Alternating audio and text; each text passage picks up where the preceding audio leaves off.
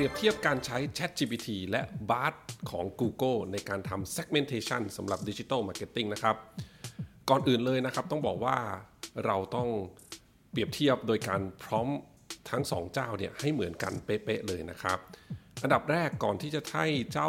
ChatGPT แล้วก็ Bard AI เนี่ยทำเรื่องของ segmentation กลุ่มเป้าหมายของการทำการตลาดของเราเนี่ยเราก็ต้องพร้อมให้ข้อมูลเกี่ยวกับแบรนด์หรือสินค้าของเราก่อนนะครับต้องให้โจทย์มันก่อนนั่นเองนะครับดังนั้นสิ่งที่ผมพร้อมไปครับจากการทดลองครั้งนี้นะครับอันดับแรกก็คือเรื่องของชื่อธุรกิจนะครับว่าธุรกิจเราชื่ออะไรสินค้าอะไรบริการอะไร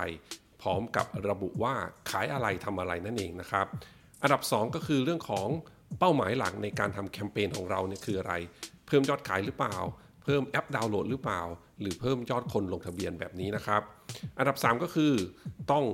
บอกทั้ง2เจ้าครับว่าปัจจุบันเราทำดิจิทัลมาร์เก็ตติ้งอะไรอยู่บ้างนะครับอีกข้อหนึ่งที่สำคัญก็คือว่าเรื่องของ unique selling point หรือ USP นั่นเองนะครับว่าสินค้าของเราแบรนด์ของเราเนี่ยมีอะไรที่โดดเด่นไปกว่าคู่แข่งในตลาดบ้างนะครับเมื่อพูดถึงคู่แข่งแล้วข้อต่อไปเราก็ต้องบอกด้วยครับว่าแล้วคู่แข่งในตลาดของเราเป็นใครพร้อมกับระบุว่าตอนนี้เนี่ยคู่แข่งของเราเนี่ยทำดิจิทัลมาร์เก็ตติ้งอะไรอยู่บ้างนะครับ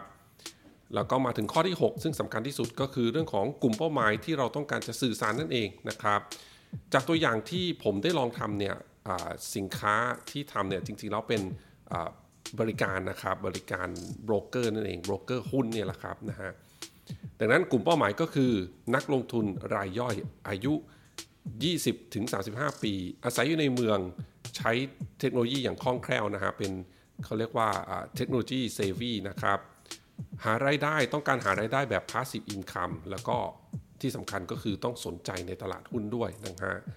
หลังจากที่พร้อมข้อมูลเหล่านี้แล้วนะครับลงไปใน AI ทั้ง2เจ้าเนี่ยเราก็พร้อมตอบเลยว่าต้องการให้ ChatGPT แล้วก็ Bard AI ทำ segmentation ที่เหมาะสมสำหรับแคมเปญที่เราต้องการจะทำนี้นะครับทีนี้ครับสิ่งที่ได้ก็คือว่าทั้ง2เจ้าเนี่ยก็เสนอ segment มาให้นะครับมาดูที่ ChatGPT ก่อนครับ ChatGPT เนี่ยแนะนำกลุ่มเป้าหมายมาให้ถึง5 segment เลยนะครับพร้อมคำอธิบายโดยละเอียดของแต่ละ segment 5 segment ที่ ChatGPT เสนอให้มีอะไรบ้างครับ segment แรกเขาเรียกว่าเป็น young adults นะครับ segment ที่2เป็น urban professionals segment ที่3เป็น emerging investor segment ที่4เป็น investment interest นะครับอันดับที่5เป็น discontented investor ส่วน Bard เนี่ยแนะนำมา4 segment ครับ segment แรกเรียกว่าเป็น tech savvy young people segment ที่2เป็น investor who are new to the stock market segment ที่3เป็น investor who are looking for a low cost trading platform แล้วก็ segment ที่4เป็น investor who are looking for a reputable and reliable security company นะฮะสิ่งแรกเลยที่เห็นก็คือว่าวิธีการตั้งชื่อ segmentation ของ ChatGPT เนี่ยน่าสนใจกว่า Bard AI ค่อนข้างเยอะเลยนะครับแม้ทั้ง2เจ้าเนี่ยจะเสนอ segmentation ที่ใกล้ๆกันนะครับแต่ว่า ChatGPT เนี่ยสามารถแนะนำได้หลากหลายแล้วก็ดูมี insight แล้วก็ดูมีความละเอียดนะครับเกี่ยวกับข้อมูลของแต่ละ segment ได้มากกว่านั่นเองนะฮะโดยเฉพาะกลุ่มที่ ChatGPT แนะนำครับ discontented investor เนี่ยคือเป็นกลุ่มนักลงทุนที่ลงทุนอยู่แล้วแต่อาจจะยังไม่พอใจกับบริการหรือเซอร์วิสของโบรกเกอร์ปัจจุบันนะครับซึ่งต้องบอกว่าก็ถือว่าเป็น segment ที่เราสามารถต่อยอดได้นะในการทำแคมเปญที่เขาเรียกว่าเป็น switcher campaign ครับทำแคมเปญกับคนที่อยากจะเปลี่ยนเจ้านะจากการใช้บริการหรือสินค้าคู่แข่งอยู่มาใช้ของเรานั่นเองนะฮะดังนั้นนะครับเปรียบเทียบ ChatGPT กับ Bard AI นะเอาแค่เรื่องของ segmentation ก่อนนะในตัวอย่างวันนี้นะครับก็จะเห็นได้ว่า ChatGPT เนี่ยสามารถนำเสนอได้น่าสนใจแล้วก็มีความคิดสร้างสรรค์นั่นเองเนาะมากกว่า Bard AI อยู่พอสมควรเลยนะฮะอาจจะเป็นเพราะว่า ChatGPT เนี่ยเน้นการเป็น language model เทียบกับ Bard AI ที่เป็นการให้ข้อมูลแบบเป็นแฟกต์ครับข้อมูลความเป็นจริงแล้วก็ข้อมูลพวก best practice ต่างๆนะจากแหล่งข้อมูลอันมหาศาลที่ Google มีนั่นเองนะ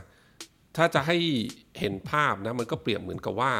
เราได้อ่านบทความที่สรุปใจความมาแล้วอย่างดีจากผลของการค้นหาของ Google นั่นเองนะครับอ้างอิง พร้อมของผู้ใช้งานนะฮะดังนั้นครับถ้าเปรียบเทียบเรื่องของการทำ segmentation นะสำหรับผมแล้วผมก็ฟันธงว่า ChatGPT เนี่ยถือว่าทำได้ดีกว่า Bard AI ในเรื่องนี้นะครับอันดับต่อไปหลังจากที่เราได้ segment แล้วครับเราก็สามารถให้ทั้ง ChatGPT แล้วก็ Bard AI เนี่ยเสนอ trigger message นะหรือว่า tactic ในการทำแคมเปญนะบวกกับ CTA call to action ที่เหมาะสมเพื่อสื่อสารกับ segment ต่างๆเหล่านี้ที่ทั้งสองเจ้าแนะนำมาให้นะครับเดี๋ยวได้ผลอย่างไรผมจะเอามาแชร์ในตอนต่อไปนะครับสำหรับท่านใดนะครับที่สนใจการใช้ ChatGPT ในการทำเรื่องของ Digital Media Planning นะครับผมเปิดคลาสใหม่ครับวันที่2กันยายนนี้นะครับเป็นวันเสาร์ครับเรียนตั้งแต่9โมงจนถึง5โมงเย็นเลยนะช่วงแรกเราจะเรียนเรื่องของพื้นฐานการทำ Media Planning ก่อนนะครับเพื่อทุกคนจะได้เข้าใจนะและสามารถที่จะสั่งงานให้กับพร้อม ChatGPT ได้นะครับแล้วก็ครึ่งหลังเราจะเป็นเวิร์กช็อปกันเลยครับเรียนรู้การใช้ ChatGPT ในการวางแผน Digital Media Planning ให้กับเราเลยนะครับสนใจลองดูรายละเอียดได้ที่ Facebook Page Digital Marketing Now Podcast นะครับถ้าท่านใดสนใจที่จะเรียนนะก็หวังว่ากันได้เจอกันในคลาสวันเสาร์ที่2กันยายนนี้นะครับขอบคุณทุกท่านมากที่รับฟังครับเดี๋ยวครั้งหน้าเป็นเรื่องอะไรฝากคอยติดตามกันนะครับสำหรับวันนี้สวัสดีครับ